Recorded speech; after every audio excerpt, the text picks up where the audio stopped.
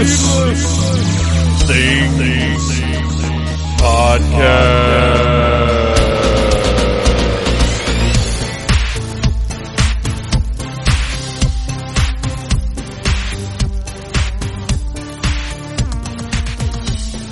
Hey, Phantomaniacs, welcome to the newest episode of the Needless Things Podcast, where we talk about toys, movies, music, and all manner of pop culture dorkery. I'm your host, Dave, and I'm going to keep this intro short and sweet because I'm getting over something. I got a cold. It's not a flu thing. It's not a serious thing. But I just went upstairs and looked in the mirror, and my nose is all raw and like falling off because I've been blowing it so much. I went through, over the course of 10 hours, I was at work for 12 hours, as you well know, but over the course of the first 10, I went through an entire box of Kleenex the other night. It's terrible. It's one of those floodgates type scenarios. So I'm going to go ahead and tell you a couple of things, and then we're going to get into this month's Needless Commentary, which is for the 1987 animated G.I. Joe movie. If you don't own it, go to needlessthingssite.com, click on that big old Amazon box in the top right corner, and order yourself a copy. Blu-ray, DVD, whatever you want. But before we get into the commentary, I real quick want to mention my pal and Needless Things co-host, Mr. Bo Brown, came by the Phantom Zone the other night. We hung out for, the whole night, and did a whole lot of talking about morality and politics and people and where we think things are headed and humanity and good and evil and all kinds of crazy stuff that a lot of it I don't dip into onto the show ever because, you know, when you're in an entertainment format, there's no point in talking about some serious matters. But we had some great conversations. It was awesome, and it was nice to just talk without recording. And we also watched, we watched UHF last. That was my pick. I was like, all right, we're going to watch this now because Bo brought over some stuff that I'd never even seen before. Forbidden Zone, which if you've been listening to the show, you know that I've recently discovered the magic of Oingo Boingo, and Forbidden Zone is a movie by Richard Elfman, Danny Elfman's brother, that incorporates the Mystic Knights of the Oingo Boingo, and it's insane, but in a very, very good way, not in a, what is this crap way? Like, the love and creativity outshines the production value, if you know what I mean. I thoroughly enjoyed watching it. As a matter of fact, I enjoyed it so much that as soon as we were done watching it, I went on Amazon, and fortunately there is a Blu-ray available, or there's a set available that includes black and white. The movie was originally black and white. It includes the black and white movie, the color movie, and the soundtrack. So I immediately bought it because I liked it that much, and I'm looking forward to watching it again. And he also brought over something called Twigger's Holiday, which is by Rob Schrab, the guy that created Scud the Disposable Assassin.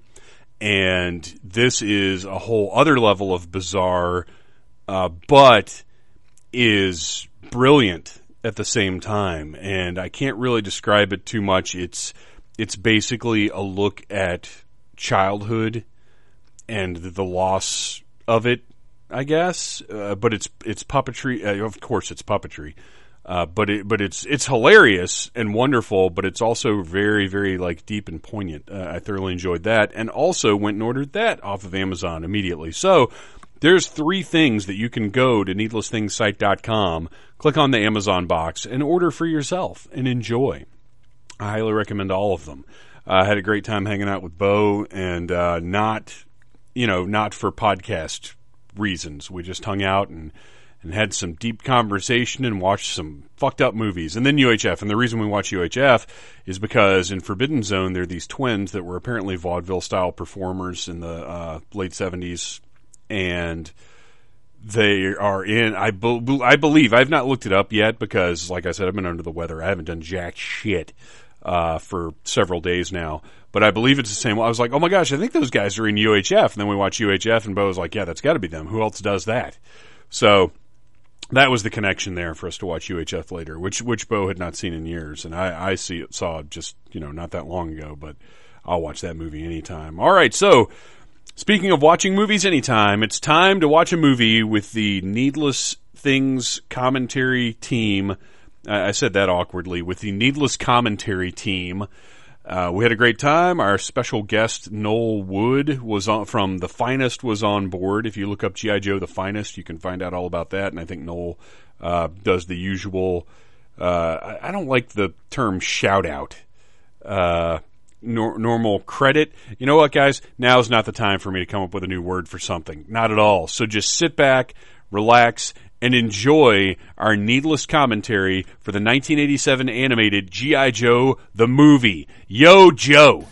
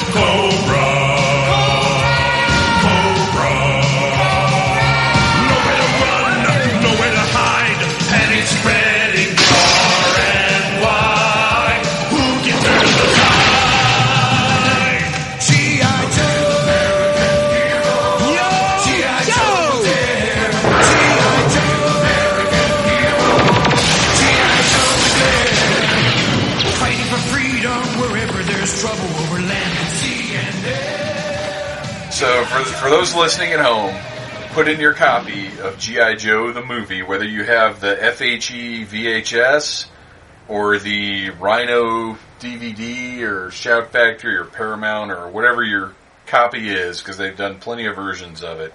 We are watching the Shout Factory Blu-ray release, which looks pretty nice, but put it in right now and follow along as the Needless Commentary team talks about G.I. Joe the movie, the 1987 one. If you put in the 2009 movie, you're going to be confused. I was told that there would be Channing Tatum, and there is no Channing Tatum. Yeah, sorry, buddy. No C. Tate. All right, so we're starting up now. We are down one.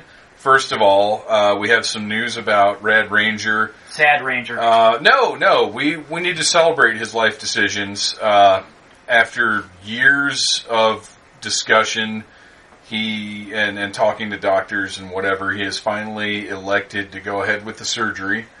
His transformative surgery that we should all celebrate. So absolutely, he's going to become a garden now. He went in today. No, come on, man, be serious. It's not funny, Arian. Next month for our commentary, Red Ranger will no longer be Sean. He will be a beautiful unicorn. It's true. And we're all celebrating his decision to change Sean Mantha. Is Monica going to stay with Sean Mantha, or is she going to be single? I don't think she's got a unicorn bias. No. I think she's okay with it. But what we've got to talk about now is how this is the most incredible opening. First, Arian and Ryan are here. Sean is not. And our special guest is our pal Noel from The Finest. Yay. Welcome, Noel. This is your first commentary. It is. And it gets pretty ridiculous. Right off the bat. Is there anything more ridiculous than Cobra La, really? Yeah, but not many things. At least not in the context of G.I. Joe. Speaking of the context of G.I. Joe, we have our fresh young baby face, Ryan Cadaver, who was born the year that this movie came out. Yep.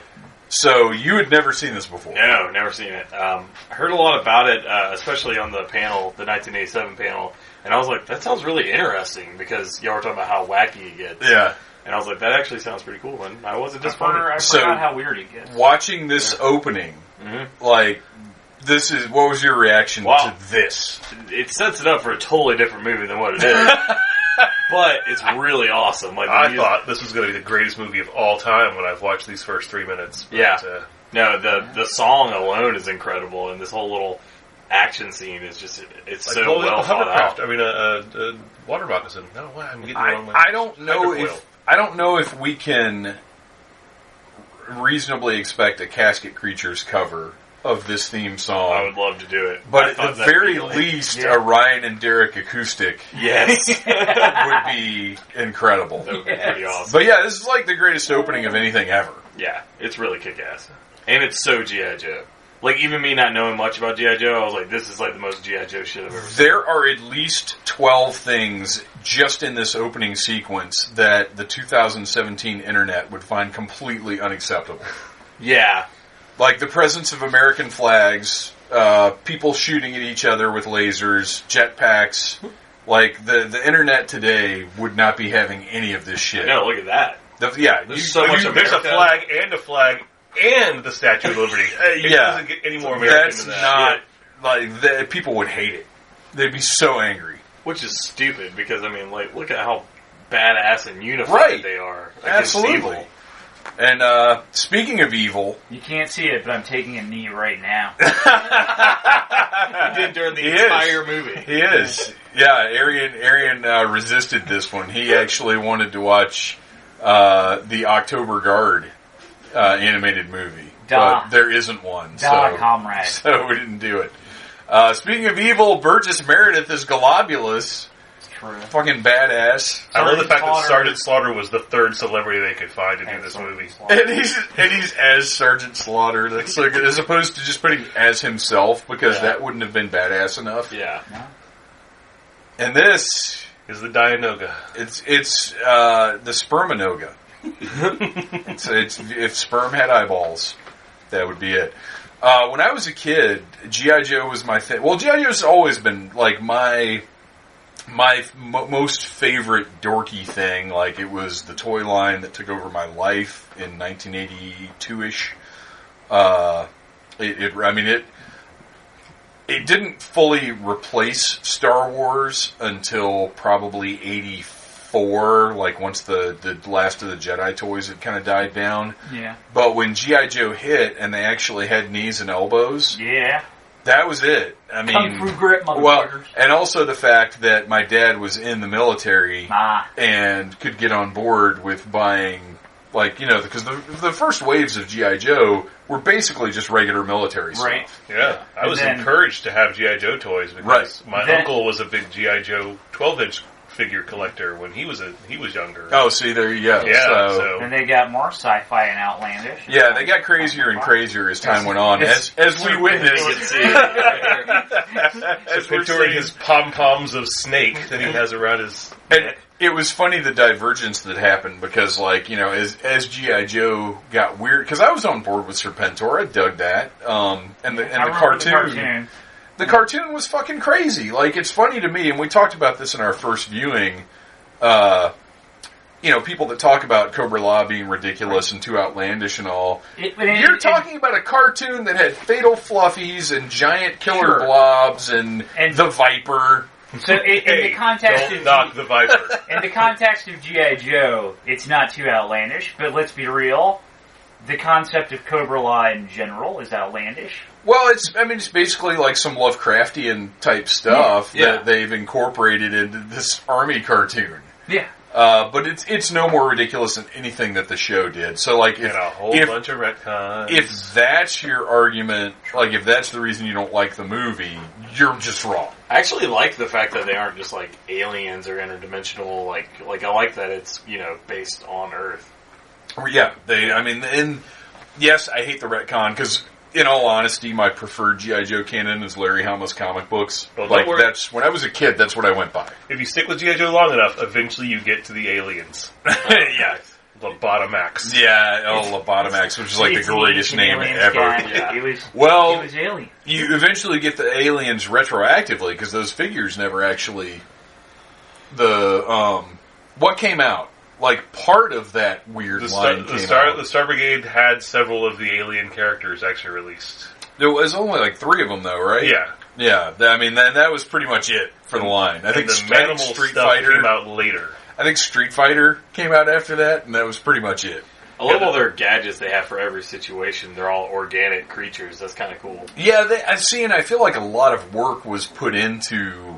Like, all right, well, how is Cobra La going to work? What is the organization? What is the cast? Because they've got the the bland Cobra La, like the dudes that just stand around listening to Globulus talk. Yeah. And then you've got like the warrior guys that have the giant pea pods with the razor blades. Yeah. And for some reason, yeah. But at the beginning here, before we get to Cobra La, because right now all we've got is Pythona. And we don't know what she is. One or the other. And this, well, yeah. But I mean, if the 80s cartoons are nothing if not derivative. This opening, like this badass assassin chick, I remember when I was a kid, this just blew my mind. Now, first of all... It made you want a toy, didn't it? Yeah, it really did. And unfortunately, it didn't happen until a few years ago, and that one's like $40. And you have to sign up for the G.I. Joe toy subscription, which is also prohibitively expensive. Or just go on eBay. But I was a G.I. Joe guy. I was not as much... Now, I still watch the Transformers cartoons. I went and saw the movie in the theater with my mom. She took a little nap. Fortunately, right before Spike said shit. But like G.I. Joe was it for me, and I was so mad that this didn't come out in theaters, because I don't think I ever thought, like now we all know the story that originally this was supposed to be a theatrical release like Transformers and My Little Pony were, and that the basic failure of those movies kept this from hitting theaters. But as a kid, I just felt like this is the G.I. Joe movie. This is the big shit. Why isn't this coming out in the theater? Well, and just seeing an ad for it come on television and saying, like, next Saturday this is going to air. And I had no idea this existed until, like, about a week before it actually went to air. See, I can't say this 100% with 100% certainty, but I feel like it came out on VHS before they aired it on TV, because I feel like I got it from Turtles, and I remember walking in at some point and thinking, like, G.I. Joe the movie, what is this? Why didn't I know anything about this? I think that might be the case. I don't know for I sure. think the VHS came out first, but I'm not, like I said, I cannot speak positively about that.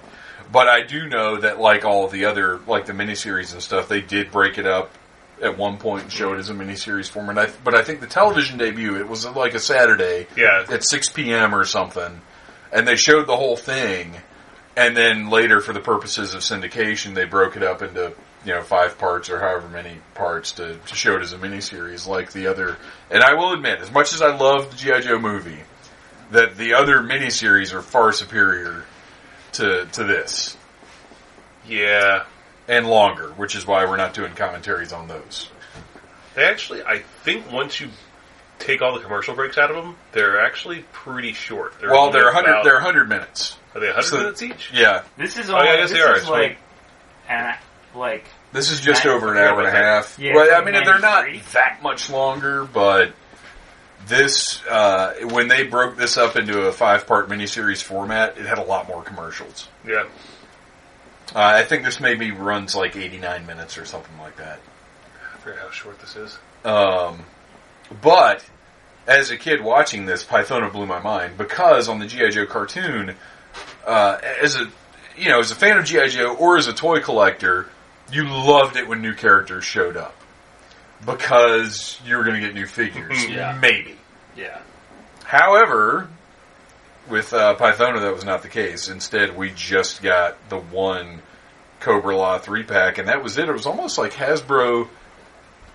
The lack, well, it was like the lack of confidence in this as a theatrical release kind of killed any merchandising plans. As an aside, can I say that watching this without actually listening to it while it's happening, seeing his snakes move is really obnoxious, and I cannot believe it's not bothered me as bad as it has up until this point. Well, we talked about this on the first run-through, because as a kid, Serpentor's whole snake-themed getup was purely ornamental in my head. Mm-hmm. Like, it was just part of the costume, and the animators, the people which granted, we've already met Serpentor and Serpentor Arise, which happened like a year before this. The last miniseries before this. Yeah, I think it was the end of 86. Like, going into the big holiday gift-giving season of 86, we introduced the Golden Snake Man that I always thought was badass. I will admit that it kind of bothered me that he was taken over from Cobra Commander. Because I always loved Cobra They kind of coexisted on for the cartoon for a while. Until this damn movie came along. Yeah.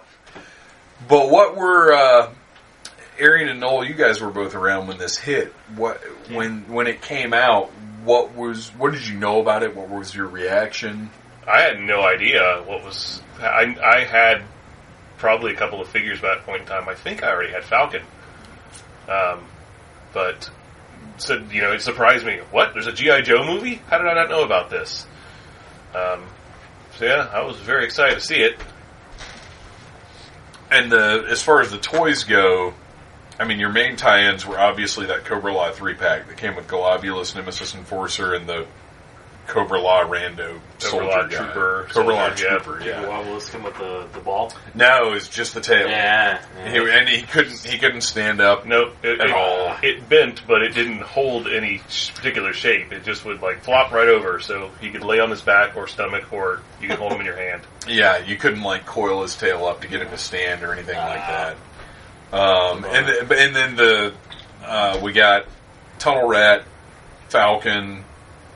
We didn't get a big lob in the original line. We got a Jinx. And just for the purposes of this, we'll talk about just the original line because that's what mattered at the time.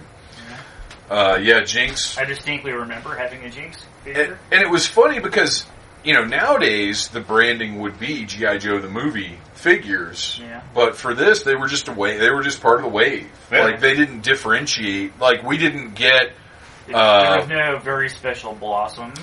Yeah, well, we didn't get Weather Dominator figures or the specific story arcs or anything like that. The line just went on and underwent some artistic changes on the card art from time to time, but that was it. It was all just G.I. Joe, which honestly I think was a better way to do things.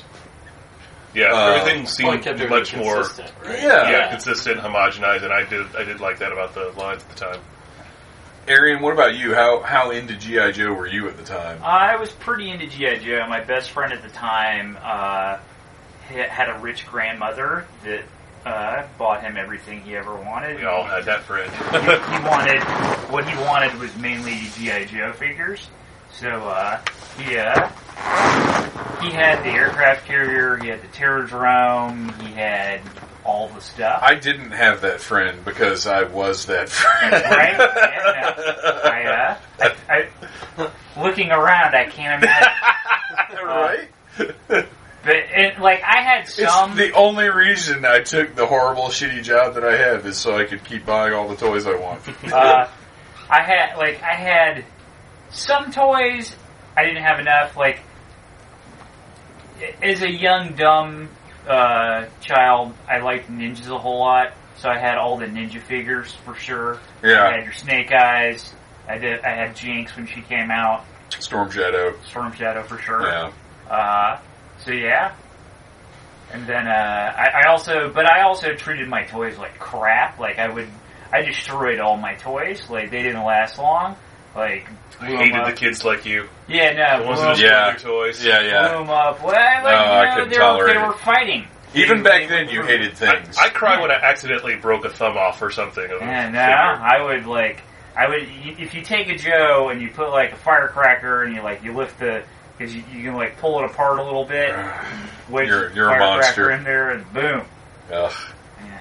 You're the worst. Yeah, but that's awesome until you're now I have to buy that guy again. No, I didn't buy it again. You're just whatever. He was already reading Nietzsche books at that point. He didn't care. This is pointless. Yeah, nothing matters. I knew a kid who did the thing where his figures would be killed in accident. He'd actually bury them in his backyard. And I wanted to go over there in the middle of the night and dig them all up and wash them off and save them. I was like, how dare you? I buried some of mine, not going to lie. I did... I accidentally buried a Han Solo. This is not G.I. Joe related. That was foreshadowing, by the way, for those who are watching the movie. Yeah, we have just learned, because I don't know that... Sir Pitzor can throw his spears. Yeah, I think that's the first time we saw that happen. I don't think they'd done that gimmick in the cartoon. No, he teased it with Pythona at the beginning. He throws it at Duke and misses here, but we all know what happens later. He gets fried on the BET. In a most amusing manner. Like, I hate it that we can't hear the sound right now, because I would love to hear his, like, again. Yeah. Baroness. I never destroyed my Baroness figure, because even at a young age. That's totally understandable. Had a thing for the Baroness. I could never figure out why she hang out with Destro, though. So, Cobra at this point is determined to shut down the BET, which we all know is Black Entertainment Television. And because Cobra are a bunch of horrible racists, and G.I. Joe, who's all about this diversity. time they're just trying to acquire the BET. They're not trying to shut it down. Well, they, don't mess with my narrative, Noel. No, I'm just saying. That's not why you're here. You could think you just say they're bad corporate. They want to take over the take BET over Viego and put terrible advertising on it. Insulting. They want to sell cigarettes on BET. What we don't know is that Globulus is actually Tyler Perry. But what was the one Comic View? Cobra wants to run Comic View on BET. No, the broadcast energy transmitter. That is the newest MacGuffin of G.I. Joe's awesome collection of MacGuffins. That was they made a figure out of that, didn't they? The BET? Yeah. No, they did the weather dominant. Oh, wait a minute. No, well, they did those much later. They didn't do any of that shit at the time. Dumb. Which drove me nuts, because I was having to take, like, Coke cans and put duct tape on them to try and make power satellites or whatever. But with the 25th anniversary collection later on, homemade. They did the Weather Dominator, the Mass Device. The Mass Device. That's the other one I'm trying to remember. They didn't do the BET though, which is unfortunate. That would have been a very large accessory back. I would have 30th anniversary. Yeah, right? Yeah. No, not going to happen. We're almost at a year, and Hasbro has decided that G.I. Joe is such a worthless property that they're going to let some fucking communist hippie start writing the comic. Yeah. I heard about that. Oh my gosh, that guy is a disgusting human being. Yeah. And not like in a general communist hippie way, because I love Arian. Arian's great. And is actually right about a lot of things. Yeah. Did you see the side by this sides? Aubrey Sitterson person is a piece of shit. Did you see the side by sides of Larry Hama and Aubrey Sitterson's comments about September 11th? Oh, are they like the same? Oh, no, they were night and day. Oh, okay. And that's people held that up. It's like, so this is why this is the guy who wrote our G.I. Joe, and not this guy. Yeah, I feel like there has to be some sort of like aptitude test. I thought you were getting ready to drop some horrible revelation about Larry Hama in there. And I was like, oh no, you're going to crush my childhood. No, Larry Hama said nothing but respectful things. Yeah. As you would expect him to say. Well, I mean, look at that guy's life. Which, by the way, if you want to hear about his life, you can go back to the last year's Dragon Con episode of the Needless Things podcast, the G.I. Joe panel with Larry Hama. That's awesome. He's actually, I'm sure he's not even aware of it, but he's been on the Needless Things podcast twice now. Checks in the mail, Mr. Hama. Yeah, as opposed to Aubrey Sitterson, who's a garbage human who basically blames New Yorkers for getting killed in 9/11. Wow. Well, maybe they shouldn't have friggin' gone to work at the World Trade Center. I should have known better. Yeah. Right. But anyway, we are in the depths of Cobra Law right now with all the crazy-ass Cobra Law troopers and their giant razor-sharp pea-pod weapons and Nemesis Enforcer's big, awesome debut. It's pretty badass. And my point was, I feel like he should have a different name than Nemesis Enforcer. Captain Codpiece. Whatever. You've got Pythona, Kaju Lock. Yeah, and Nemesis Enforcer. Which is a badass name, but not in the context of wacky Cobra Law, organic, weird shit. It seems like... It's just it's a job title. You are the Nemesis Enforcer. Right. Or he would be like a bassist for a metal band. Yeah. That would be a good name. And he's got sort of a weird Magneto. There's a lot of slapping. His pimp hand is strong. Yes, it is. Well, that was the strongest slap. Well, it also helps definitely was. It also helps that he's 9 feet tall inexplicably. They're not quite human. That's fine. I have no problem with his height, except for the fact that it was not reflected in his shitty little figure. 3 3/4 inch figure. The plug-in 2-inch bat wings. Yeah, that sounds awful. That don't even look like. Here, I don't have him. Oh, okay. And they did an update that's much better. Okay. With the 25th anniversary. But I'm gonna show so the listeners can hear this reaction, because you have not seen the original figure as of yet, correct? No, I haven't. So I'm gonna show Ryan Cadaver. I wasn't even really aware of Nemesis Enforcer until today. I'm gonna right now show him the original figure. Okay. So on the left of the picture I'm getting ready to show you is the 25th anniversary update, which is okay. It's way better. On the right is the original figure that I had to deal with when I was 11 years old.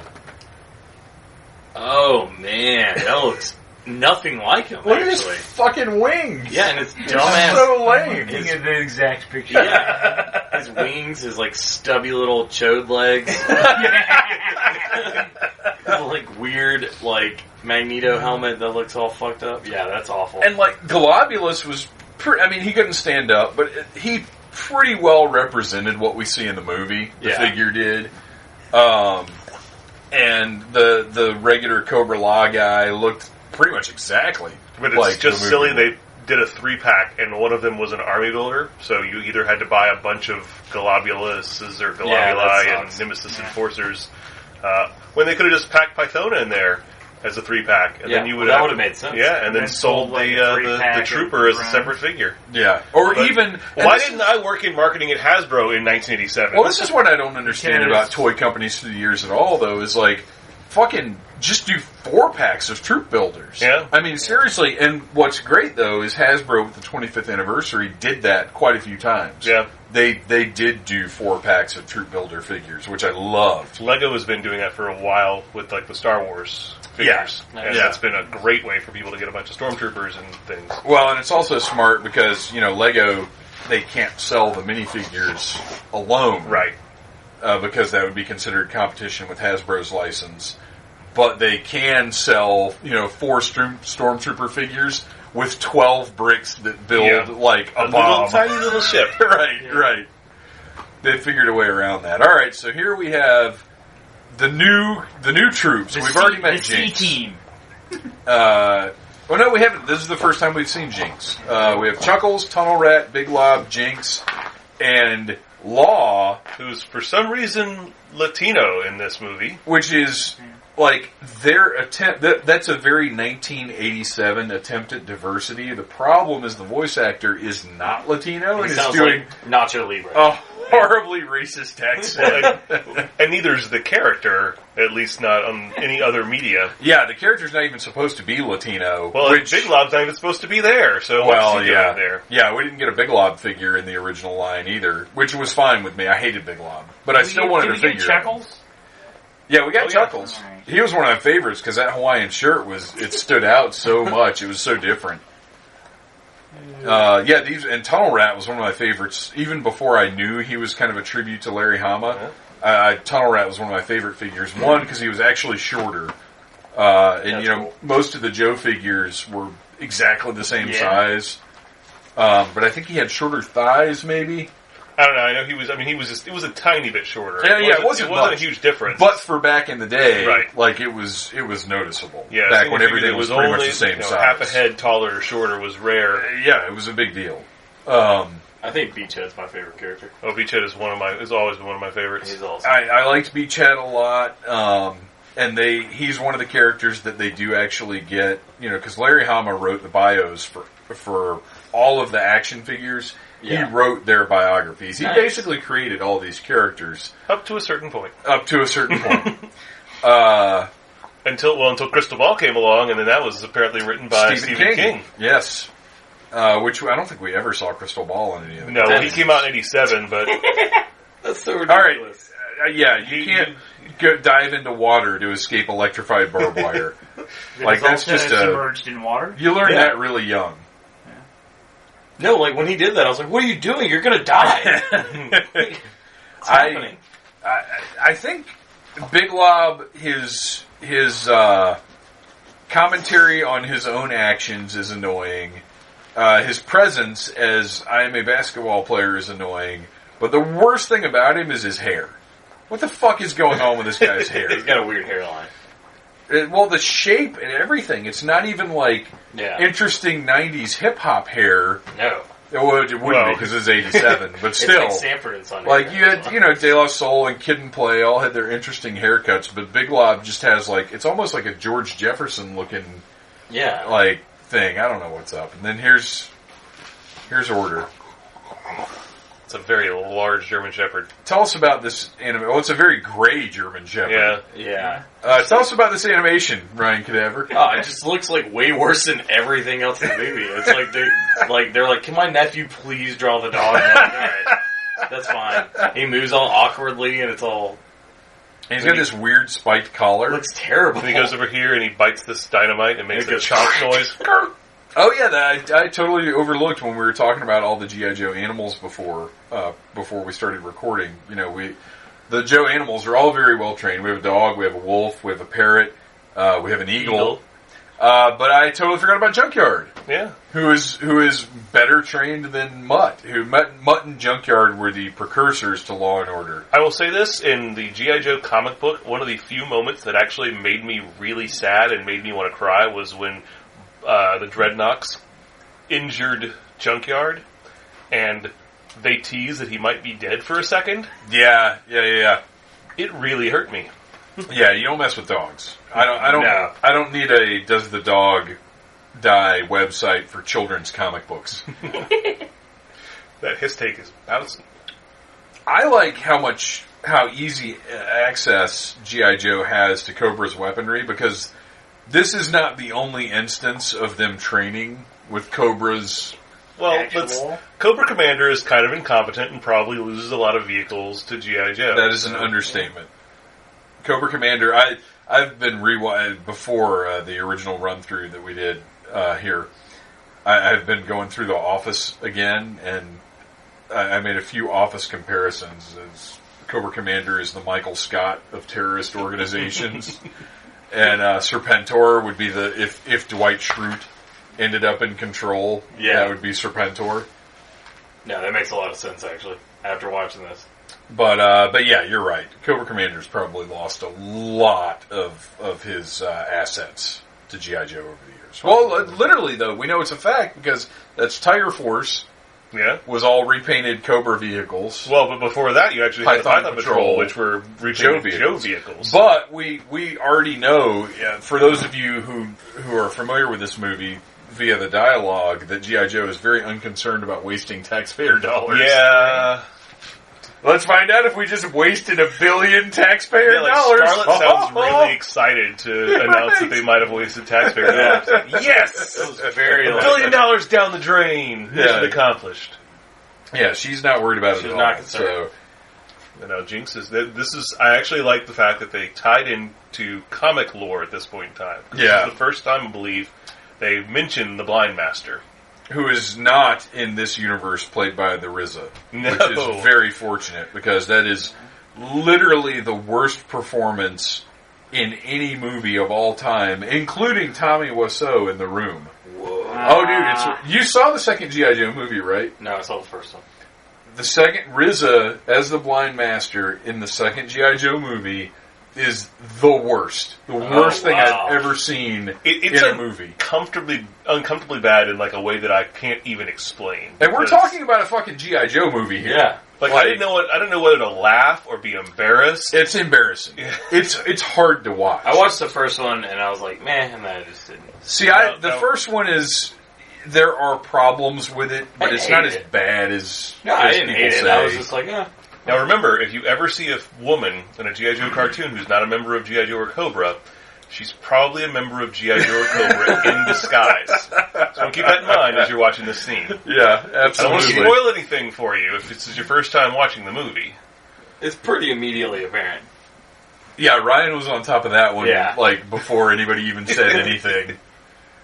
Whereas, I don't know, I can't remember well enough to know if 11-year-old me caught on to that or not. Probably because we'd already had at this point, 2 seasons of Baroness dressing up as women and fooling G.I. Joe consistently.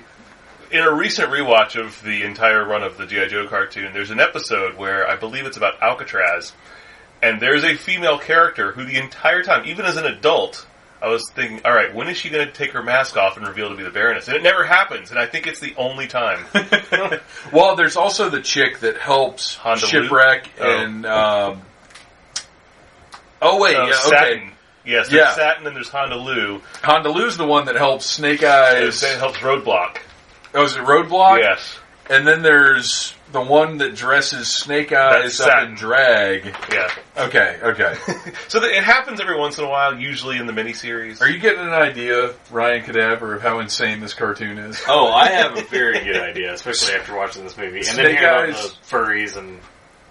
Who's with Snake? Is it Snake Eyes? Snake Eyes and Shipwreck. And Shipwreck. And Polly and Timber, let's not forget. They also get dressed up. Have to dress up as a band in the, country or city or whatever that Cobra controls? Because they don't really use Springfield in the cartoon. It's just whatever Cobra stronghold. They're just there to entertain Cobra Commander. Yeah. He likes so you have 80s new wave bands. Snake Eyes, in his full Snake Eyes, black ninja suit, with a blonde wig and a floppy hat on and a dress. And nobody knows? Dancing, yeah.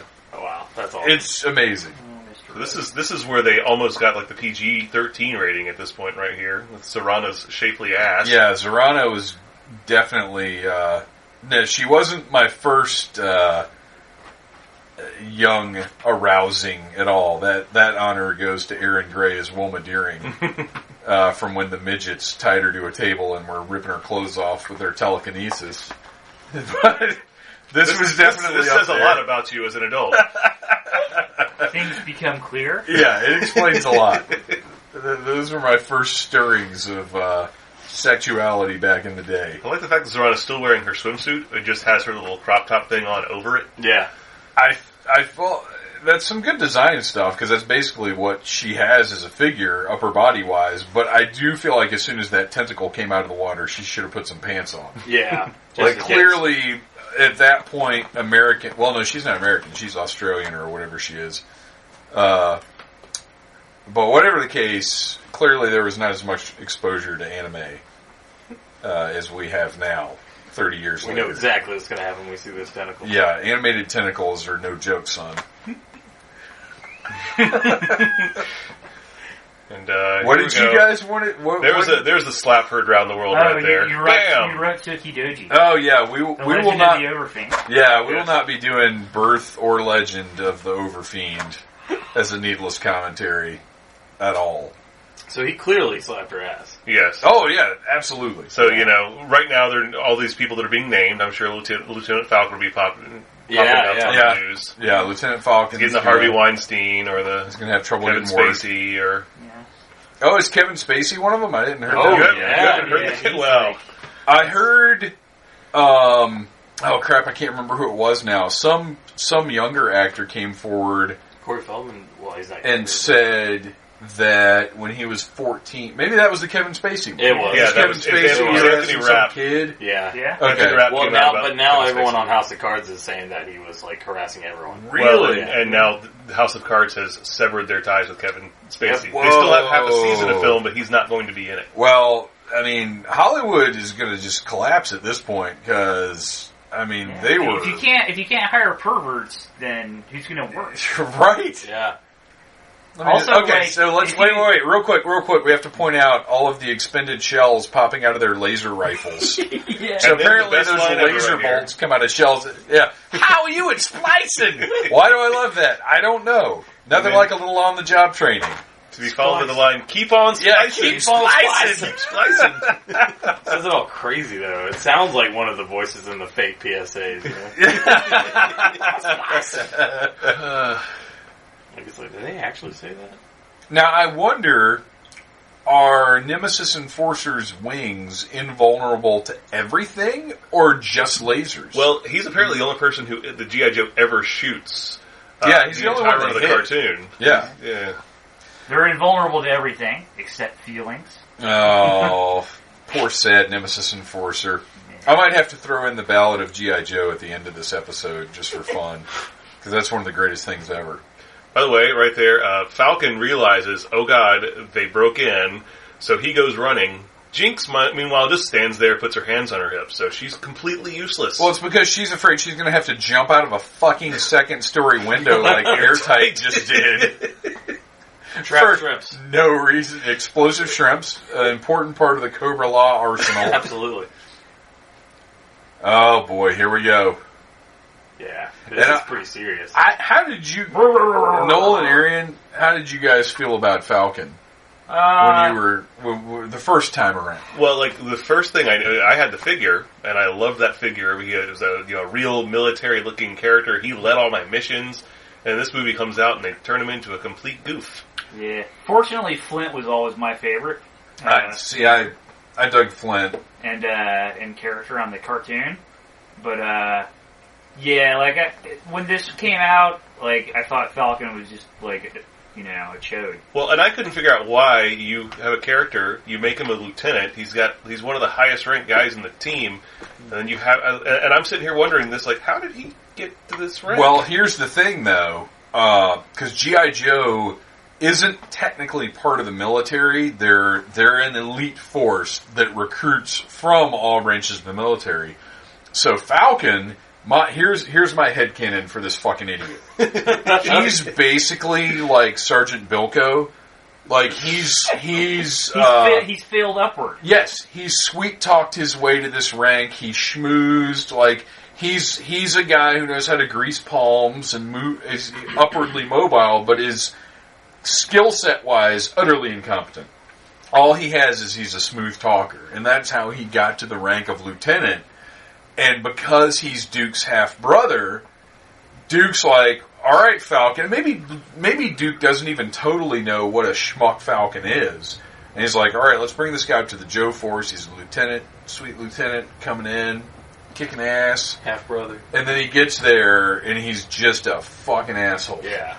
Like, that's... I mean, I know guys that are like that. Yeah. Now, like everybody's had a boss... or like a superior or supervisor that's like clearly unqualified for the position. Yeah, because they just know how to talk to the right people. Right. Going back to The Office, essentially, Falcon is... Well, Falcon is more Michael Scott than Cobra Commander is, really. But true facts. Not to say that ranks don't matter within G.I. Joe, but you bring your rank in from outside... And I think G.I. Joe... Right, I think G.I. Joe is more concerned about let's get the best guy for the job than they are about necessarily... Like, General Hawk is the man, but, like, Duke is the field sergeant, and then Flint comes along, and Flint is a... Flint is a warrant officer. Is he a warrant officer? But they, like... Duke and Flint are kind of equals. Mm-hmm. So I think rank...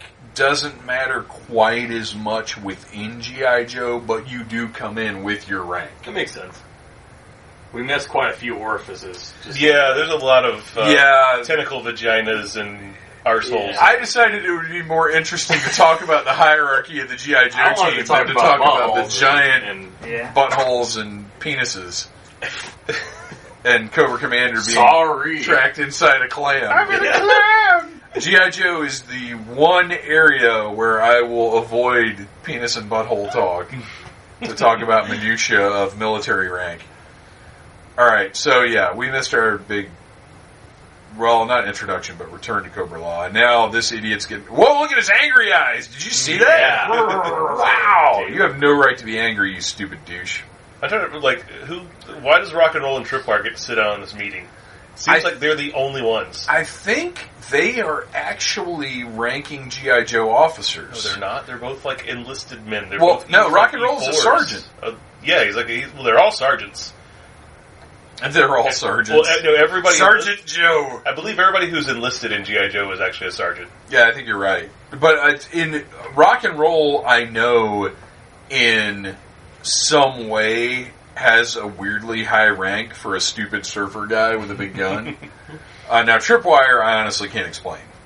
I don't know why he's in there. They just wanted to draw Tripwire. Because there are no minds in this movie. They're like, we got nothing to do with this guy. So I like this character. I just want to draw him in this scene right here. We'll stick him in the courtroom, which is labeled courtroom. But it has the neat, like, sliding sci-fi doors like everything else at G.I. Joe headquarters does. Yes. And low light. Wearing like sunglasses indoors. Well, sure. Well, look, there's low light in there. Yeah. Look at that shading. All right, so this is General Hawk. Wild Bill is up there on the right in his nice uniform. Both of them in their dress greens, as opposed to the flight jacket and Wild Bill's ridiculous cowboy. Yeah. Oh, don't worry, you're going to see him in that in about 2 minutes. Yeah, we do get it. And then the other, I think one of them is Admiral Flagg. General Ledger. General Ledger? Or sorry, I mean Admiral Ledger. Admiral Ledger? The captain of the flag. Oh, okay. Which pissed me off when I was a kid, that the flag, in the cartoon it was established that it was this other guy, and then it came with Keel Hall. Yeah, which I liked Keel Hall a lot better. He was a badass. Oh, see, I didn't. Because I wanted a guy with a big beard. You wanted a big fat guy with a beard. Yes, absolutely.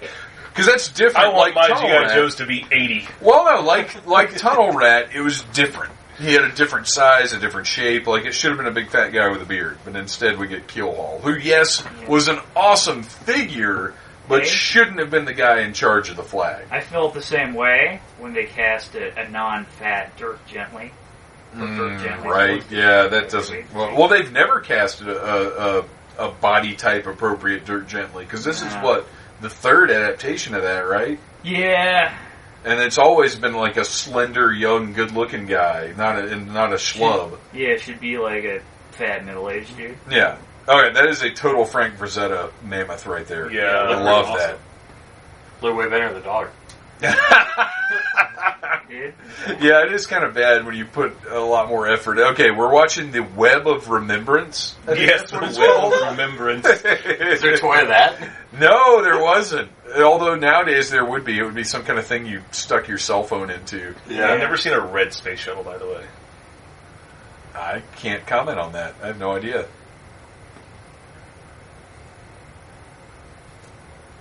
I'm a little fuzzy on why looks like a kiwi cut in half, I think. Because they're like, people are assholes. Yeah, basically like technology took over. And now... Here's the part that makes me seethe with anger. Yeah, this is the retcon of all retcons. And there are a lot of problems with this because...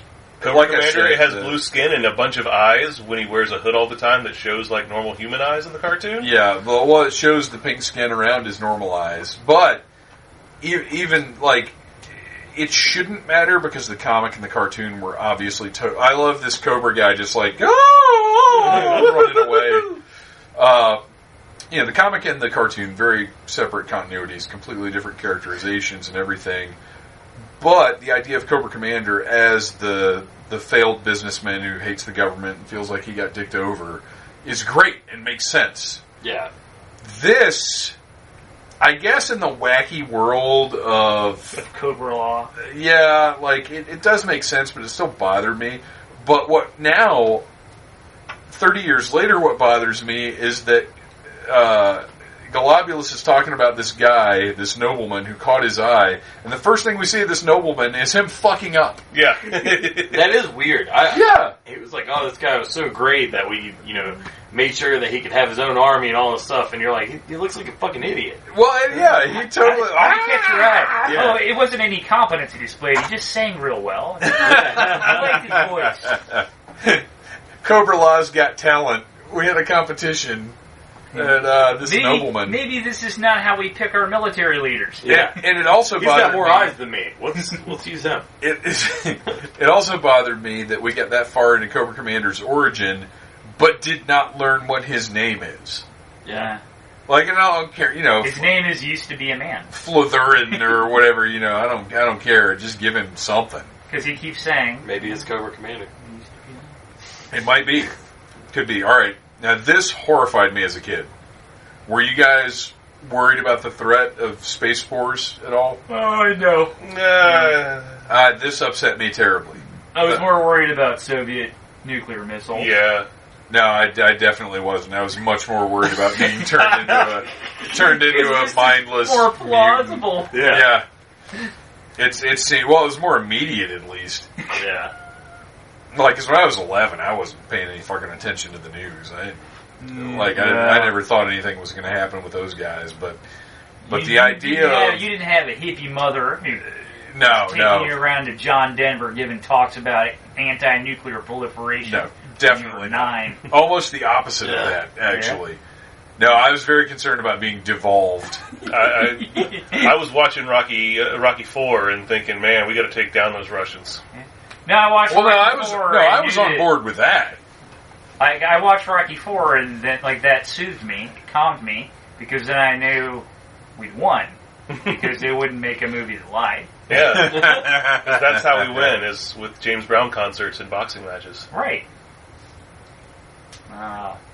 His buff blue body turning into a snake. A buff gold body snake. Yeah, I mean, honestly, this part's pretty horrific. Like, it kind of bothered me. Like, when he's, like, turning into a snake and he's like, I was a man! And I'm like, damn, dude. Which is not really true, because he wasn't a man. He's just a noble snake creature. Yeah. But it's just like you could see him losing his humanity for the rest of the movie, and it's kind of fucked up. Yeah, that upset me. In the same way that the Dirk Benedict movie upset me. which may be worthy of a commentary at some point. Actually, yeah. Have you guys seen that one? Yeah. Why would you have both of your helicopter pilots in the same helicopter? It seems like a waste of resources. Well, one of them is... Yeah, it's from the Department of Redundancy Department. Lift Ticket is like your guy now. Like, he's the one that's the helicopter pilot. Yeah. But Wild Bill... He needs it. Yeah, he's right. Yeah, he needs a kick in the ass into the sky. And Wild Bill just likes riding in the helicopters and saying, yeehaw! Because mostly what Wild Bill does is just yeehaw. do court-martials now. Yeah. He's moved on. So, alright, I get that, he's a fuck-up and they sent him away to get trained by Sergeant Slaughter, but Slaughter, he just has his own team, and he kind of works outside of G.I. Joe, is that right? Or am I... He's training these guys. Yeah. He's out in the middle of nowhere, and I don't know why we had to get that lingering shot of Mercer's ass and crotch and taint, but we did. Well, you had to get that big, cobra with the cross through it. Which apparently, and he's like, Cobra! Falcon's never seen Ghostbusters, or else you would know that means he's against Cobra. Or a no smoking sign. Yes. Even as a kid, I thought that was stupid. I was like, he's got an anti-Cobra patch right on his chest. Falcon, you're even worse than I thought you were. Yeah. Dude, his gun's huge. Oh my gosh, you're right. It's the biggest pistol I've ever seen. The size of his face. How can he hold that? He's got giant hands. Yeah, you're right. To say about a guy with a big pistol. These guys were all drawn by Rob Lakefield? Yeah. No, they've got ankles and recognizable feet. But they all, appear to be, larger. They're definitely the next level of G.I. Joe design. They're the ones that are really taking the we don't have a dress code to the next level. This is... Bazooka broke the mold, and everybody else from that point in time was downhill. I usually cite Battle Force 2000 as where I sort of fell out of love with G.I. Joe, but the beginning of the end, as much as I loved them, was the Renegades. Well, see, they're not actually in combat uniforms; they're training, so we can say that they don't need to be in. But they never changed. That's the figures came out, man. That's what they looked like. Well, yes. That was it. But I love Taurus. I love Mercer. Red Dog. Red Bull. I got so much energy to kill cobras. I've been drinking the Four Loko all day. And another fucking Sporto jersey. Oh, because he's a football player. Yeah. What do you think of that origin, Ryan? It was just really odd. That was the weirdest, shortest. But what's weirder, the football player who got kicked out for necessary roughness, or the circus acrobat? Yeah, I think that's not bad. With a few loose screws. I always like it when they throw in a sideshow guy on the team. I think it's kind of cool. Right? You can swallow fire. I don't know. It doesn't help. You're just a football player who's more of a dick than other football players. You're the douchiest. As I was noticing earlier, you would think with all of the numbers that you could possibly pick, you wouldn't have 2 14s in both Big Lob and really Bazooka. Odd. That's good trivia though, because I never. But when you pointed that out, it's all I could see. I think it was just so they could if they wanted to ever make a Big Lob figure, they could just use Bazooka's torso. That was a sculpt, wasn't it? It wasn't just painted on. Yeah.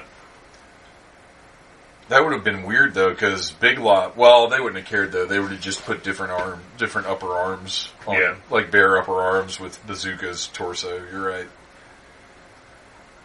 All right, Roadblock is rhyming. We can't hear him, but you know he is.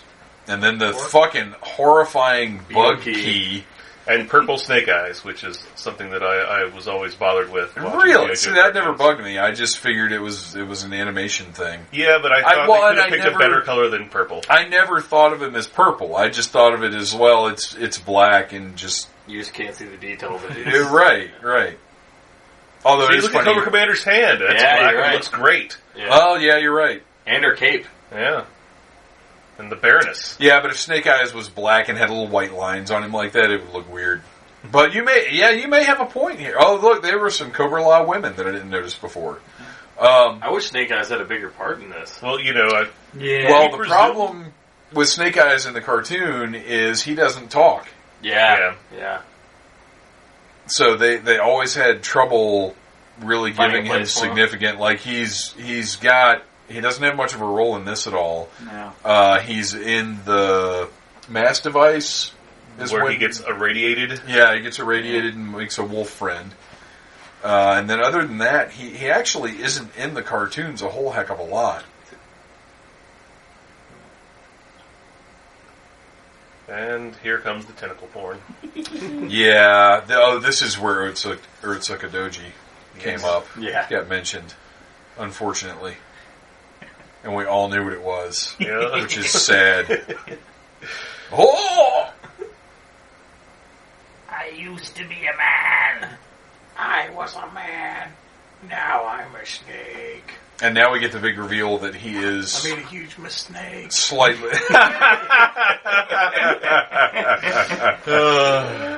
wait, it's not yet, because it's not till they're in the water here in a minute. We get the reveal that Cobra Commander is now slightly more hideous than he was before. Yes, Roadblock still has his vision at this point. So. Yeah. Glad that clears up, though. I'm just upset that Cobra Commander's stirrup pants are ruined. Do they explain what happens to Cobra Commander after this? So they do, sort of. Yeah. In the Deke cartoons, they bring Cobra Commander back to human form in the very first miniseries. But like human. Yeah. Like not even blue guy with lots of eyes human. How does that work? Magic. I can't remember. I don't think they even explain it, do they? No, just some weird like sci-fi trope thing where they put him on they put him on like a table and they send some energy through him and oh, that's right. They do. He does actually show up as a snake. Yeah, but they didn't they? I can't even remember. It's been so long since I've watched. I think you're right. I think Operation Dragonfire series. Well, and that's I bought it a couple of years ago because it was on Amazon for next to nothing. So I've got the whole Deke run now. Yes, they locate the snake that was Cobra Commander. Yeah. That's crazy. And then they turn him back. And they zip right past it. It's like Dr. Mindbender is like, now I will use the non-snake anymore raid. And then it's like, but I think it ties into the whole Python Patrol thing, because that's when they do the whole Python Patrol troopers. Yeah, and they use magic to repaint all the G.I. Joe stuff that they've captured. As one does. Which Python Patrol, like, I don't know about the concept, but they looked awesome. It looked good. Like, the paint scheme was badass. I still think the Tiger Force is the best of the repaint I labs. don't agree with that. I never liked Tiger Force. I liked this. This were good. Well, actually, no, I take it back. My favorite was the Operation Brazil repaints that were the first ones they did. Yes. That were Toys R Us exclusive that came with an audio cassette of... And the character of Claymore. Yes. It was the repaint of Footloose. Yes. That is... There's a small list of original G.I. Joe. Okay, here's right here. Yes. And he's a lot more hideous, I take it back. How in the hell did he see out of that mask? It's got, transistors and shit. I'm sure if Sean was here, he could explain it. Yeah. Well, I'll say that Hashtag power loader. The level of animation in this movie changes so much from scene to scene, because that was a beautiful shot they just had there with Cobra Commander's face reveal, and then they'll go into something where people are just like wobbling all over the place, and then there's terrible movement and I would imagine what happened is at some point in production they realized that this was not going to get the big theatrical release. Yeah. Like before it was really completed. Bad. Yeah, like this. All of it last like scene. Yeah, that almost looked like the critic. There was like the most not the critic. The most jarring. The most jarring one to me was when Jinx and Beachhead were fighting. Yeah. There's there's the scene like in between, like bookended by like the normal animation, and then in the middle it's just terrible. Yeah. It's like grainy and shitty looking. It's a little distracting. Yeah. This always bothered me too, because like Falcon's a total shitbag, and I was like, why is this badass, who's my least favorite of the badasses, but is still a badass, why is he helping this guy out? Yeah. He's showing off. Because look at these giant computer screens. Everybody comes home or nobody comes home. That's right. I like that they have the giant computer screens, but then Sergeant Slaughter has to use this little teeny weeny. Yeah. Yeah. He's hardcore. He doesn't need that. Yeah, you're right. I imagined as a kid that every military base had gigantic computer screens in it that people just sat in front of all day. And everything is being filmed at all angles at all times. Yes. Because they can see everything that's happening. They need to. Anything. I've been rewatching Archer lately, and I just got to the part where they become Archer Vice, and Krieger sets up the surveillance stuff in Cheryl Patton's mansion, and he's like, I've got cameras everywhere. You know, the pool, the bedroom, the bathroom, this other angle of the bathroom, this other angle of the bathroom. It's like, oh, Krieger, you magnificent bastard. So Baroness does get her moment in disguise. Yep. And you pointed out just Zorana now. Yeah. You pointed out that she took off her helmet way too early. Yeah, you think she would have at least gotten off base before she took it off and laughed immediately like, ha-ha! I have to out myself here. As Baroness was my first cartoon crush of any sort back in the day. She, I don't know, some chick in a skin tight black leather whatever outfit. Yeah. Always done it for me. I will say that despite the fact that other characters had awakened to me at that point in time, for some reason the Baroness didn't really do much for me at the time. Were I growing up now, I probably would have, felt differently, but... it's always been consistent for me. I did like Zorana. She was, maybe that episode with Mainframe where they had the little romance was, I remember that episode. Helped that along. And of course, Lady J. She was always my favorite. Yeah. So, I like how they have to point out that no matter how evil you are, you have to have air conditioning units. Yes. And vents. So. Yes, even the evil require air conditioning. And air conditioning vents that are large enough for not just people to wiggle through like in Die Hard, but, giant men to sit there. Yeah, they're way larger than an average dude. Come out to the coast, we'll have some laughs. Poor John McClane. My favorite Christmas movie. It's the best Christmas movie ever made. That's empirical fact. I bet Sean's never seen it. He used his legs as a ladder. That was kind of badass. We find out Sean's never seen Die Hard. I wouldn't be surprised if he hasn't. Honestly. We probably have to beat the crap out of him. I don't think punching someone in that that shielded face mask is probably going to knock them out that easily, but these guys are exceptionally strong. Yeah. Well, I like how they went in with no guns and they made a really big deal about it. Now they have a fucking arsenal. Yeah. Also, those shiny face masks are probably not good for playing poker, so... No. It's all just a giant wash. Everybody's like, why do you keep folding? So is that on their mask, the intruder thing? So that they've established that the things that they say will go across their little I've seen people do Televiper masks. Oh, really? I've not seen a full Televiper costume done, but they've actually done the masks that scroll those little LEDs across the eyes when That's kind of awesome.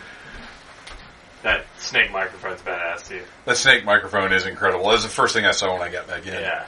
That's oh wow! Look at that super snake. Yeah, it's a snake, but it's like 3 times the size of a normal snake. It's like a snake combined with those robots that Duke and whoever had to fight. Yes. And then there's also the giant water robot that had a snake shape to it. Or the big robot from the G.I. Joe issue 3 or 4, whichever one it was, where it infiltrated the pit in the comic book. Yes. So this bothers me. Like, Sarge is like these guys are out wait. Sorry, slapping. You gotta put it off for the interrogation. You intense bastard! Interrogation scene. How dare you infiltrate my base? Where he is just I demand satisfaction. You tell me. Tell me why you're here. We've got our first appearance of blood in this thing. Yeah.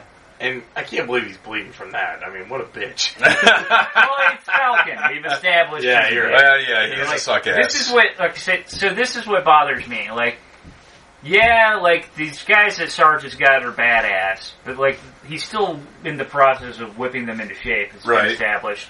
And Falcon sucks. He counts as, like, negative people. And, like, you're gonna send, like, basically 4 pretty badass dudes and 1 chode and just destroy the terror drone? Right. Why didn't you do this forever ago? Right. Yeah, you're absolutely right. I can't even argue that. Yeah.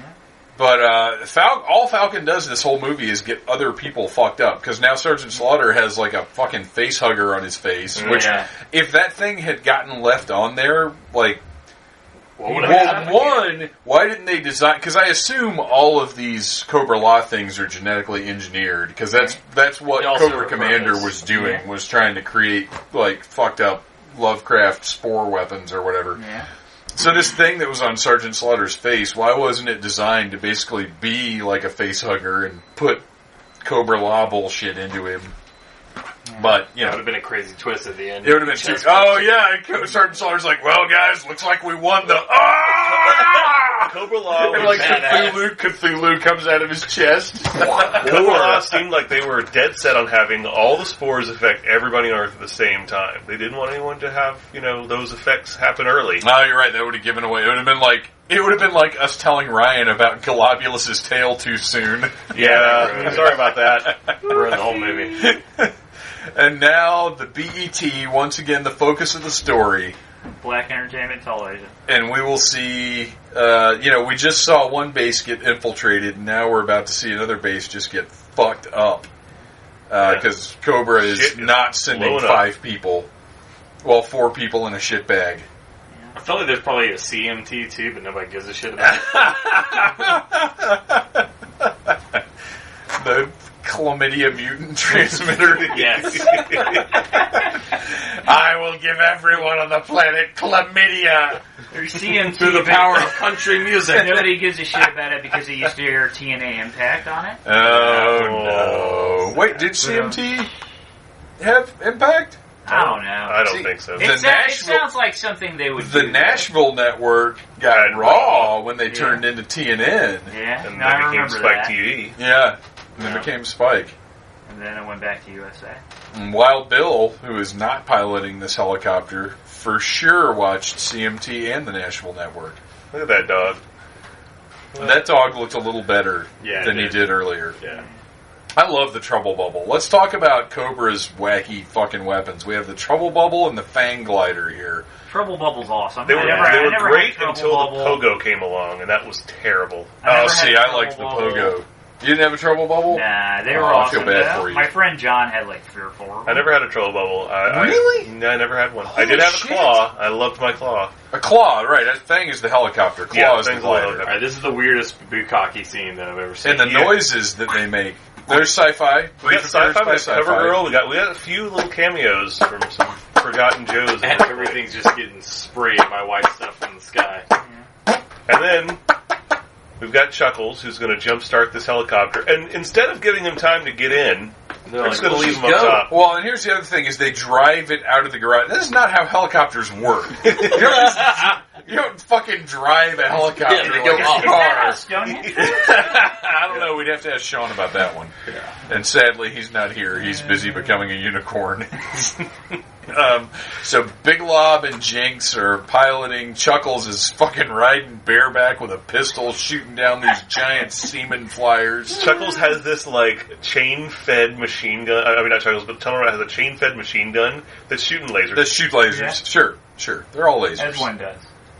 And now they've been taken down by the giant tentacle seaman. And there's no way that Chuckles survives this. Well, but he does, because he's wearing a Kevlar Hawaiian shirt. Not only does he survive it, he's the first one to rescue the rest of them. Yeah. Right. They're all screwed if it's not for him. Right. Well, if he'd been inside, he would have just died with everyone else. Yeah, sure. He's literally on top of shit. But everyone's just totally fine. Now the Dreadnoks, who for some reason are all crowded onto the Thunder Machine as opposed to riding their individual Snowder... Well, they wouldn't have the Snowder cycles here. Well, let's be fair. The Dreadnoughts are not really... They are dumbasses. By the way, my favorite part of that animation was that the Thunder Machine had the foot pegs on it. Oh, did it really? Yes. Oh, that's tremendous. That's how uncomfortable would that be? Oh, here it is. Cobra. His snakes aren't moving anymore for the past couple scenes. Well, he's in the cockpit. They got to keep a low profile. Here we have the Dune / Beetlejuice sandworms. The evil spiky worms that freaked me out when I was a kid. I don't like that at all. That thing's pretty badass. It is. I wanted a toy of it, even though it scared me. And then Scarlet's... See, if they would put bubbles on their shit, then they'd be fine. Right? Absolutely. They're just sitting out in the open. Yeah, I like how the gunner on that one, he's just sitting right up top. Yeah. At the time, I thought it was badass, and I'll be honest, I kind of still do. I don't, Well, they gotta show the character. Right. You can't have them inside the tanks. No. How boring would that be? Yeah, I just need to be the biggest target I can possibly be on this battlefield. So on the top, and then put the other two guys in a giant glass dome. Well, look, when you're fighting an enemy that's dressed in neon pink, shoulderless tank tops, you've got to do something to get some attention on yourself. That's true. And now, Nemesis Enforcer, looking way more badass as a cartoon than he did as an action figure, with his extendable claws that cut through... Yeah, he's fucking awesome. Gigantic steel pods. What's the term? There's got to be a term for that kind of shell thing like that. Whatever, it doesn't matter, because Duke has just pulled the cannon off of the Mirage. Mirage, right? Silver Mirage. Silver Mirage. Motorcycle. Oh, but it's too late. It was all for naught. For Dreadnought. Mirage? What about the stupid thing that they're writing? I think it's later on where they're writing them. The thing they lay down on. LCV. I did not have the LCV. The Recon Sled. Yeah, Recon Sled. No, that one I didn't have because I didn't want it. I mean, I wanted it all. I thought it was all cool, but that thing is dumb. I loved it back then, but it's dumb. The Triple T tank, on the other hand, is fucking awesome. I love my Triple T tank. Yes. That was the only way I got my Slaughter, because I missed out on the window of mailing in for As did I, and I was furious because the Triple T Slaughter just had the green camo and the black tank top and did not have USA or the red, white, and blue stripes. Here's a question for you, as the biggest toy collector in the room. Did you have the LGN-style Sergeant Slaughter wrestling figure that they offered? Back then? Yes. Hasbro made an LJN-style Sergeant Slaughter figure. What was it? It was... How did you get it? I think it was a mail away. Yeah, it was a mail away, because John had it, and he had to mail away. Well, the mail away was the one they with had the USA. Yeah, that was the original mail away figure, but they did I believe a second one? Next year, yeah. Oh, no, I don't know anything about that. That's the worst.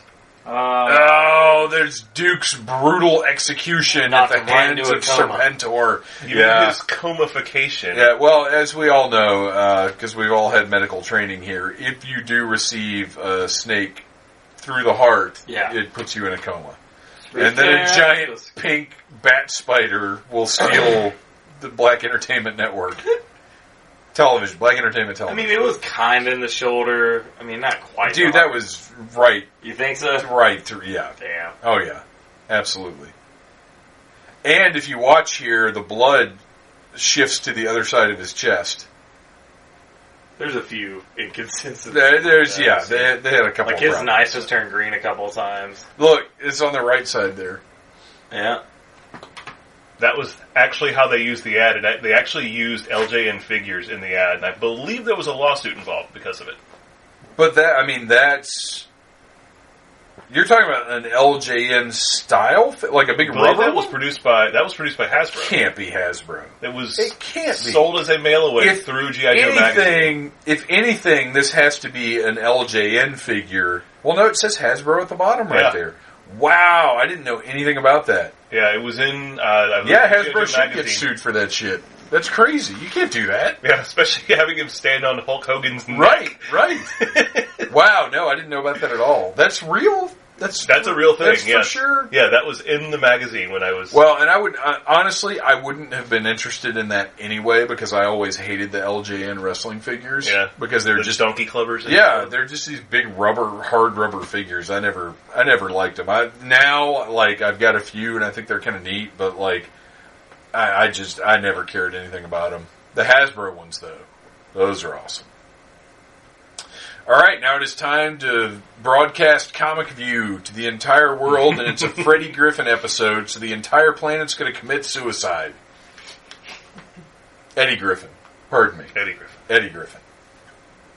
You can tell Here comes the time where... extremely slow, but then sort of fast, but then slow again. Not taking a normal pattern. It just seems... Well, this is Cobra Law technology, so we don't know. It may look alien and odd to our eyes. Does that time worm have free will, or is it just going in the way that Globulus is? It's trained by Cobra Law scientists to whatever pattern it may use to take 7 hours. Why does that guy have a D-pad game controller on his gun? Just in case. Oh, by the way, Pit Viper Studios, the shill, they produce G.I. Joe helmets mainly, but they also do that particular gun. And for the mold, he did use the D-pad for that part of the gun. Oh, nice. Really? Yes. Oh, nice. Oh, I totally forgot. We were supposed to be pointing out all of the characters that you have dressed up as. Yeah. Cross Country. Monkey Wrench. Sergeant Slaughter. No, well, yeah, Sergeant Slaughter. Yeah. That was my pre-finest days. But it's still, you did it. Airtight. Of course, the classic Cobra Trooper. Scrap Iron does not appear in this movie. Yes, he does. He's he in the opening scene. Oh, he is among the Council of Cobra Elders who is making fun of Cobra Commander. Oh, okay. I don't believe he has any lines. Flint. That's right. All of this is just kind of sad. Hundreds of dollars invested. To be a man. Now I'm a snake. And conveniently... Oh, and by the way, I have done Frostbite as well, but he's not in this scene. Just his vehicle. So no Iceberg? No, I've not done Iceberg. You're doing a Lifeline cosplay, right? My girlfriend does. I am not doing Lifeline because he is a piece of shit. I just wanted to hear you. But I do. Where But does I this Lifeline-based animosity come from? I do appreciate the accuracy and dedication of Rebecca's Lifeline costume, and I wish she was here with us to defend that sissy pacifist piece of trash. Because on his file card, it's part of his thing that he's a pacifist. I'm like, you don't need to be in G.I. Joe. No. But Doc even as a kid. Doc is also a pacifist. Well, but Doc doesn't actually have weapons. It is not Lifeline stated does. as explicitly. Because Lifeline, that was like the cornerstone of his deal. But Lifeline was I will say this: drawn out character. Lifeline is a great character design. Yeah, the red and white. They also did a lot of great stuff with him, both in the cartoon and the comics. And he's going to get shot immediately because that bright red and white outfit. They're going to take out the medic. Because as those of us who have played Arkham Knight know, you got to take the medics out first immediately. A lot of games like that, the healer's got to go. Yeah, you can't deal with that shit. Nah.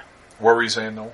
I was saying that Lifeline actually had some really great story arcs in both the cartoon and the comic based on that. All the conflict between him and his family because he went to the military, the stuff in the comics where he was fighting off people with his martial arts knowledge, but not actually, hurting them with guns. Mr. Otis is tired of hearing about Lifeline, so I'm going to let him upstairs. Fair.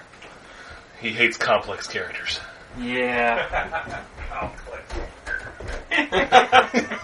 And there's Cobra Commander doing the Cobra Shuffle. Once again, going back to terrible animation when we just saw great animation 2 minutes ago. There's the C-Team showing up. Flint is very grateful. No, I will totally admit that when I was a kid, I really did hate Lifeline for that whole pacifist thing. But now I kind of just maintain it as a gimmick. I mean, Mel Gibson made that movie. Mel Gibson made that movie about him, Hacksaw Ridge. That probably changed your mind. I don't even know what you're talking about. I know what you're talking about.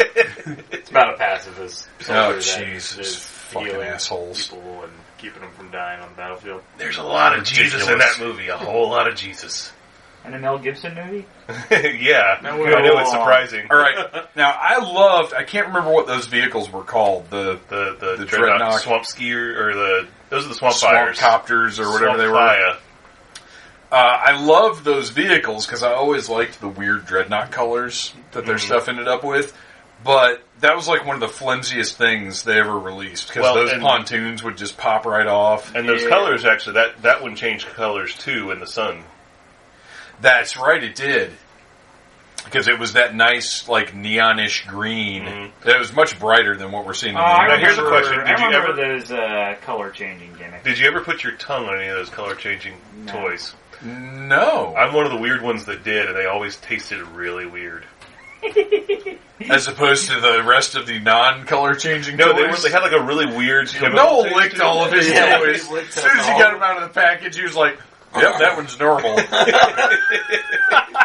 Salty, but not too salty. No, I wasn't... I don't remember who turned me on to that idea. I was like, hey, lick Zartan. Okay, I'll lick Zartan. Sure enough, has a weird chemical flavor to him, and so did his Swamp Skier, and so did the Swamp Fire. Oh my gosh, that's hilarious. Xandar. Zarana, I might have licked. No, I've never... Reason. Well, who didn't lick Zarana? that I understand.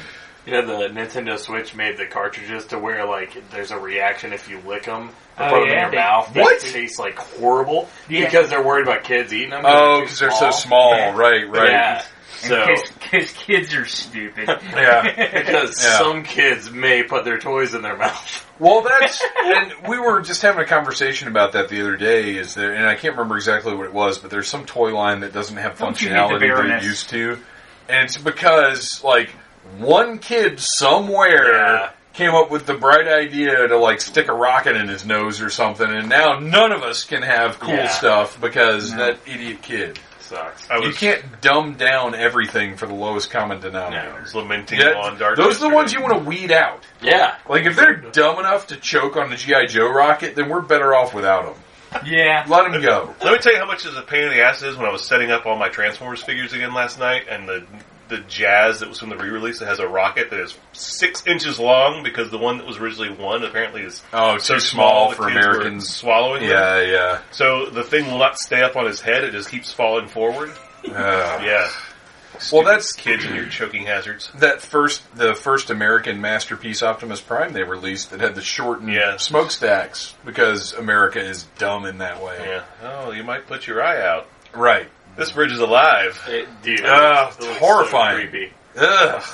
Looks like a stick bug. I hate... Yes. So we are deep into the hell that is Cobra La right now. Yeah. And as a kid, all of this stuff, like, I don't specifically remember having nightmares, but it's all nightmares. It's all freaky. Including Tunnel Rat's insano laugh, which we don't have subtitles to know if it would say maniacal laughter.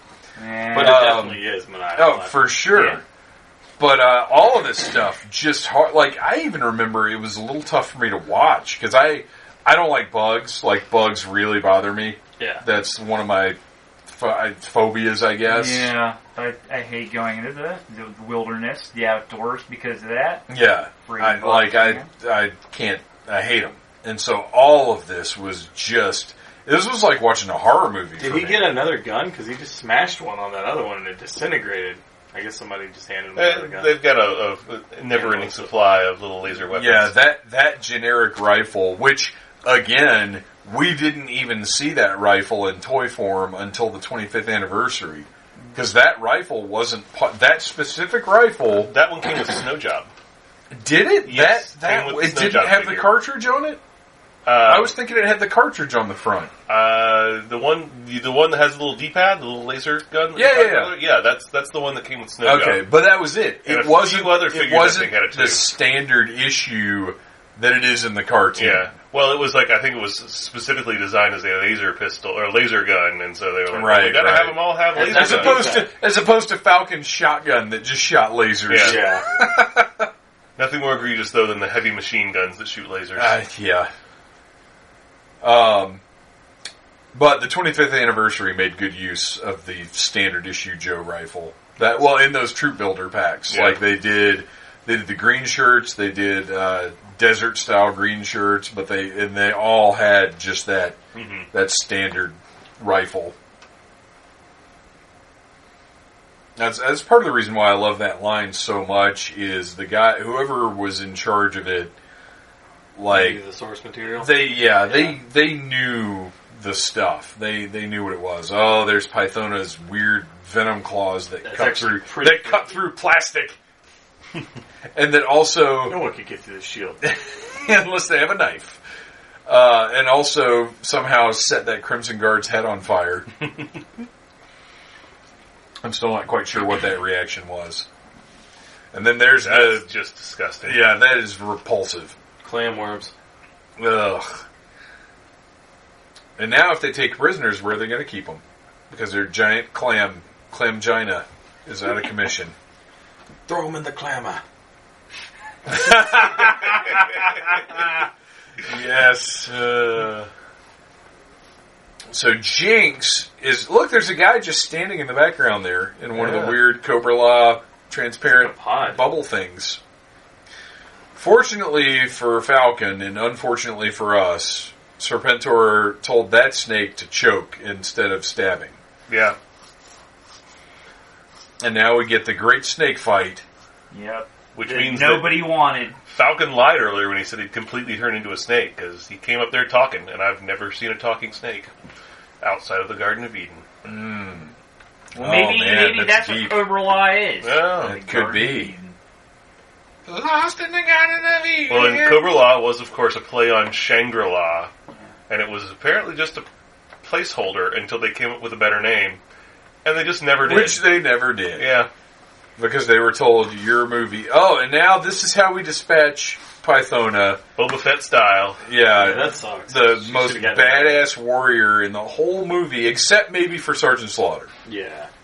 Who's just elbow dropping. Yeah. Well, as you know, it would work. Yeah. Look, if I was laying on the ground and Ryan ran and just full force dropped an elbow on my chest, once I'd be done. Well, I wouldn't even need the extra one for the United States of America. I want to see the Cobra Clutch, and I want to see the Atomic Well, unfortunately, what you're going to see is the guy with wings being killed by being thrown down a pit. Yeah. That's how they're dispersing all the enemies. Yeah. Sucks. No, you don't see the Cobra Clutch because he's fighting Cobra, so he can't use the Cobra Clutch. And Nemode was right. You can go back to calling it the Camel Clutch. That's pretty awesome that he just got his cape stuck in his Nemode was right. Can't wear a cape. Yeah. Yeah, they... I mean, especially when you have a giant fan on the back of your primary transport. The thing that you fly around on is a giant fan and you got a big-ass cape. That's horrible. No capes! Alright, here's the big reveal. Oh, what's he going to do? Just... blob me to death with his big ball body? What? He's a snake man! Man, I wish I could have been surprised by that. I know, right? We blew it. Yeah. Oh, well. He's King Hiss. Another Masters of the Universe related. Yeah, he's not very King Hiss at all. No. I'll give you the Shadow Weaver commonality, but... I was just going with one of the Snake Men. The Snake thing. Well, all the Snake Men should show up in G.I. Joe. That would be a crossover right there. That would have actually made more sense than Cobra Law, is if the Snake Men had been behind Cobra all along. And it turned out Cobra Commander was Ratlore or something. Or I guess he'd be Cobra Khan. Cobra Khan. That would have made sense. Because he was like the guy. He was the proto member of the Snake Men. And now we get another gruesome scene that... Like, they don't show the Time Worm stick being stabbed into Globulus's eye, but clearly these guys don't know that whole Hitchcock principle of don't show it because your mind will make it worse. Because I guarantee my little 11-year-old brain made that gooey pustule blowing open way worse than they could have animated it. And then they do show the aftermath. which is I like how that thing just snaps back together. Right? Ball. You thought it was some disposable pod, but no, it's like... And I was wondering, is they're this very tail control environmentally it? conscious in Cobra Law. I think there's a lot of like telepathic control. Well, we saw when he was using his force lightning earlier, when he said organisms of Cobra Law come to life. Remember that Burgess Meredith, legendary actor, was reading this script, probably just going, at least they're paying me. Well, that's... I got killed off in Rocky 4 for this. Rocky 3. Sorry. Well, at least, unlike Marlon Brando... No, not Marlon. Orson Welles. Orson Welles. Marlon Brando is Unicron. Orson Welles, unlike Orson Welles, this was not Burgess Meredith's last role. So apparently in G.I. Joe training, Ryan Cadaver? In G.I. Joe training, they just tell you if someone's across from a chasm, then you just you take off your web belt, have somebody hang on to it, and spin them around real fast, and the other person will know to jump and clasp your ankles. What is your solution? I mean, I don't have a better one. You're right. You would have died. Right. Yeah. I would have just been You know why you would have died? Because you don't know how Stonehenge works. No, I have no idea. Well, none of us do. Except for Sean, and he's not here. Because he's in his pre-unicorn op getting his transition. horn put on. Getting his horn on. So, Cobra Law is well and truly fucked, and we have to take a moment to appreciate the fact that this ancient civilization, 40,000 years old, just got taken out by Lieutenant Falcon. And apparently they just murdered they just committed genocide against an entire race of people. They totally did. If Falcon can destroy your civilization, then it should be destroyed. Good point. Just like the kid that put the rocket up his nose. Yeah. Like maybe that civilization doesn't deserve to live. And here's the terrible ADR saying, Duke's gonna be okay. Yeah. And more... Why don't you punch me right by my grenade? That's a brilliant idea. There's some tongue there. Well, you know. There's some mouth penetration. He slapped her ass earlier, so it was only a matter of time before he got the girl. Duke's going to be okay. It's so beautiful. Yeah, and here Jinx is factually wrong because they don't burn up in orbit. They burn up in the atmosphere. So. That's true. That's true. We got to hold our... She's no scientician. She certainly isn't, but she could kick your ass with a blindfold on. All right. Let's be honest. She could kick my ass without a blindfold. Well, you're right. Because you're no beachhead. No. And now we get to hear the great theme song again. The tremendous theme song. If we were actually listening to this part of it. It's really badass. But instead we're talking. Little Light gets first... Oh, alphabetical order. Okay. But let's wrap it up. Noel... In the year 2017, 30 years after its release, how do you feel about G.I. Joe the movie? I love it in the same way that I love everything else about G.I. Joe. It's clearly not the best thing in all of their fiction, but it's all going to be all going to hold that very special place to me. Look, I was wrong. The voice actor for Law is, well, presumably Latino. His name's Ron Ortiz. Oh, yeah, look at that. Rob Paulson, by the way, plays Snowjob. I did not know that until just now. He's that guy's in everything. He's not as omnipresent as Frank Welker, but he's definitely prolific. Arian, what about you? Did you enjoy this at all? I didn't hate it. Oh, that's high praise from you, honestly. It's alright. No. That's more positive than I expected. If you were going to make me watch an 80s movie that was designed to sell, an 80s cartoon movie that was basically designed to sell action figures,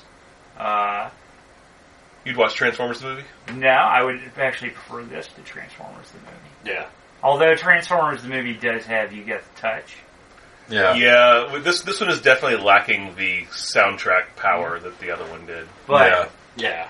Other than the theme song, that's badass. Yeah, but no real artists. You'd have a Weird Yankovic or Stan Bush, whoever that was at that point. What about you, Ryan? How do you feel? Definitely prefer it over Transformers. I liked it. I mean, it was weird as shit. And I did not know that about the show also having really bizarre alien encounters and all this other stuff. So the show is like goofy as shit. Yeah, so knowing that, like, I think it's awesome. Does it make you kind of want to see some episodes of the show just to see how weird it is? Yeah, 100%. Yeah, overall, I would say the show's more enjoyable. And if I can be kind of an asshole for a minute about one of my most beloved properties, it's because the show comes in shorter chunks. Yeah. Well, and the show features... this introduces a whole bunch of characters who mainly suck. Yeah. Most of the characters that I love from G.I. Joe are featured, if at all, in very small bits. Yeah, very small bits here. So that's one of the reasons why this doesn't sit with me as well as like watching any of the other miniseries or any of the regular. And that's a really good point. Is that the characters we're expected to treat as the main protagonists are brand new, are presented as not particularly competent, or likable. And after seeing Transformers the movie, even at 11 or 12 years old when this came out, I realized it was almost the exact same story. Yeah. Just with, G.I. Joes and Cobras versus... Virginia Creamer. That is almost the dirtiest name of all time. It sounds like a weird sex name. I'd seen some of her other movies, and they were nothing like this. Alright, so, we gotta go around. Arian... Are you plugging yourself online at all? Or? I ain't doing shit. Okay, fair enough. Ryan, what are you up to? Where can we find you? Just look up my band, and we're about to release a new album. So Did you hear, 2 weeks ago when I put you guys over, I was like, why am I even giving websites? Just Google the Casket Creatures. Just Google it. That's all I got to plug. And, Noel, what is The Finest up to? Where can we find you guys? Our next thing, there's going to be a lot of Finest events going on for our Southern Command, which is our garrison here in Georgia. Our next event is probably going to be in April in Augusta, the Augusta Comic and Toy Show. You guys will be at Joe Lanta, won't you? Yeah, we'll be at Joe Lanta as well, but that's our next. But not okay. And you can also find a review that I wrote of this movie at dorkdroppings.com. Oh, nice. As well as a treatment for a G.I. Joe live-action movie that was written 25 years ago by me and several other guys at a video store, so...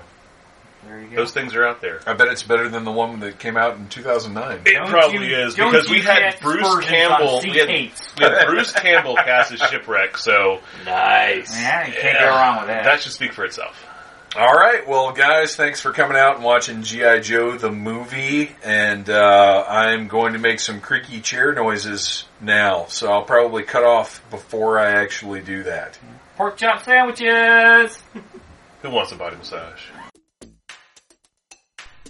And that's all we got for you this week. I hope you enjoyed that. We had a great time watching it, and it's always, I love G.I. Joe. I love G.I. Joe the movie, and it's always a pleasure bringing that to somebody new that hasn't experienced it before, so it was fun watching it with Ryan, and I think even Arian, who hates America and all things, all things, really, I think enjoyed it. So that was a good one. We had fun. Next week, if all goes as planned, we will have a review of Justice League. Me and the family are going to see it in just a few minutes here, and I'm excited. My expectations are not through the roof, obviously, because how could they be? Last night, I watched Man of Steel and Batman vs. Superman again. I didn't have time to watch Wonder Woman, but I've seen that movie a few times now, and I know it well. It's the most recent, so it demanded the least amount of revisiting at this point. But I enjoy Man of Steel for the most part. Kevin Costner is his usual wooden sack of shit self, and the whole story with Superman's parents or his Earth parents is terrible. But I love the opening with Krypton. But anyway, I like both of those movies more than I think most people claim to like those movies. I recognize their problems, but, I had fun watching them again. They weren't a slog to sit through. And now we're just a few minutes away from going to see Justice League, and I am excited. And I'm sure I'll have to make the same claim that, it's not the Justice League movie I would have made, but I had a fun time watching it. That's what I'm hoping. And if you need to order anything, go to needlessthingssite.com, click on the Amazon box and order it through there. We get a little kickback. And remember, I love you guys. Thank you for listening to the Needless Things podcast. You're the best. You can find the show on iTunes, Stitcher, Downcast, or in the ears of a Trader Vic's employee. And of course, it's at needlessthingssite.com. Love you. Mean it. Uh-huh.